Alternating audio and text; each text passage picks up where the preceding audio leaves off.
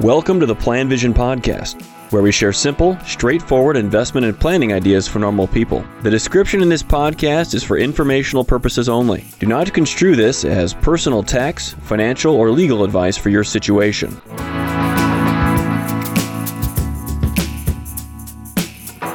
Hello, Mark Sorrell, PlanVision podcast here. In this episode, I'm going to discuss annuities and are they good investments? Do they make sense?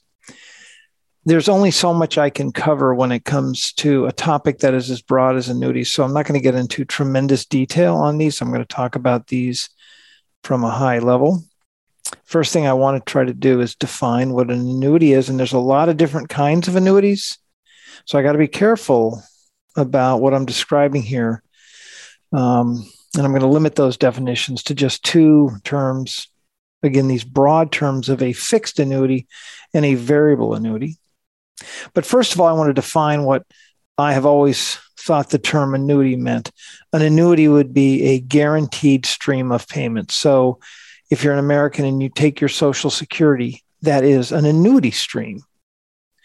If you have a pension benefit from a public system, private system that pays you guaranteed payments for the rest of your life, that would be an annuity. If you are a recipient of some sort of a state government pension from a country around the world, we refer to that as an annuity. So an annuity, as I'm talking about it, when it comes to how you receive money, is again a guaranteed stream of payments, or at least a stream of payments for a period of time.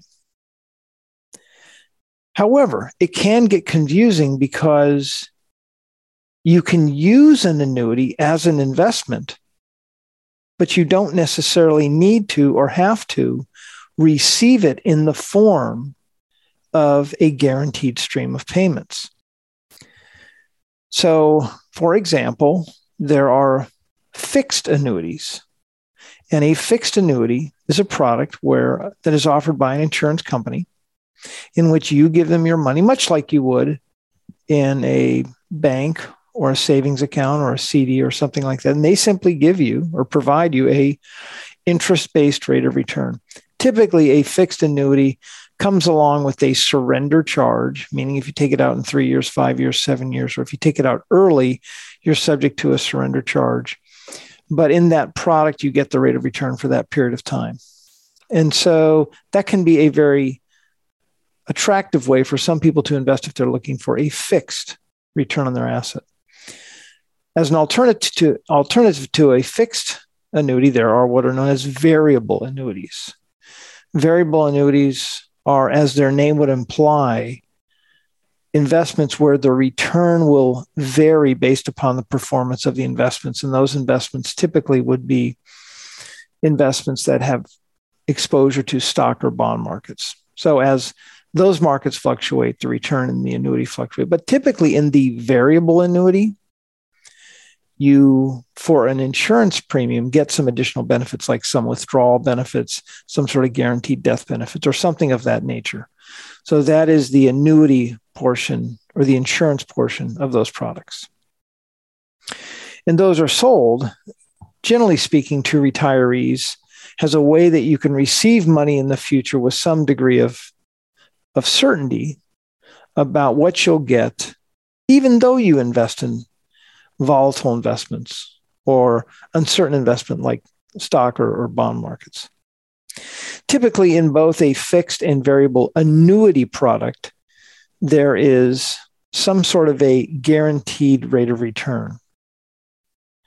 Maybe 1%, 2%, 3%. And I know going back to the 80s and 90s, some of these contracts come with what are now outstanding rates of return. 3.5%, 4%, 3%, 2.5%. Who wouldn't take those today?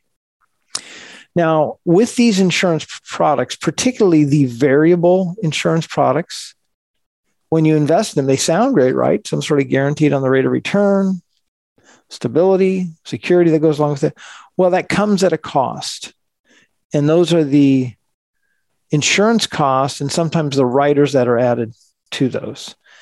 And over the course of time, those costs add up and they eat into your returns. So that's what the investment is. Again, a fixed annuity or a variable annuity. And those are the investments. Those are the products you can buy. And in those cases, you don't necessarily have to do the annuity, or you don't have to annuitize them or get the guaranteed stream of payments. So now I'm going to move in and talk about buying an annuity with the intention of receiving it as a lifetime stream of payments. That's the real annuity, where you buy the product with the intention of getting a guaranteed stream of payments. Now, in my experience, in most cases, the plans I review, for most of our clients, not all, but most, I don't really see the role of an annuity. I don't think you can justify, in most cases, the high costs that come with the annuity products. But for many people, I don't really see the value of that guaranteed stream of payments. Because when you go get it, you got to give up control of your assets. And I think most people can do better, or at least as good, by investing their assets on their own. But there are some people that are certainly going to want or desire an annuity, buying it from an insurance company. And who might those people? Well, there are some people who have no guaranteed income stream. Maybe people, expats, we do a lot of those that have moved around and don't have any sort of state pension system. Having no guaranteed income is daunting, and buying an annuity may make sense for them. Or some people that have some guaranteed level of income, but it's kind of minimal, and they have a good sense of what their expenses will be, not a lot of variation in that. And they just want to get an annuity to make up the difference between their guaranteed income and what they're going to spend. And for them, the annuity might make a lot of sense, might make them feel a lot more comfortable. Or there are other people who have good plans anyway, but they just want more stability. That's what it comes down to. And they're willing to give up control over their money, hand over their assets to an insurance company so they can have more stability. So it just comes down to that. How much stability do you want? And for the stability that you want, how much are you willing to give up? Because you do give up, there are costs with the annuity for the most part, and you do give up control of the asset. You have less flexibility on when you can take the money out. You may lose some inheritance benefits that people that would receive your estate would otherwise receive. So my final comment is, as I mentioned, annuities can make sense, but not necessarily in many of the plans that I see. It's typically just for a small subset of the population where the security or getting the security from an annuity is really a critical component of their overall distribution pattern. Thank you for listening to the PlanVision podcast. Let us know if you have any questions or comments on the topics covered.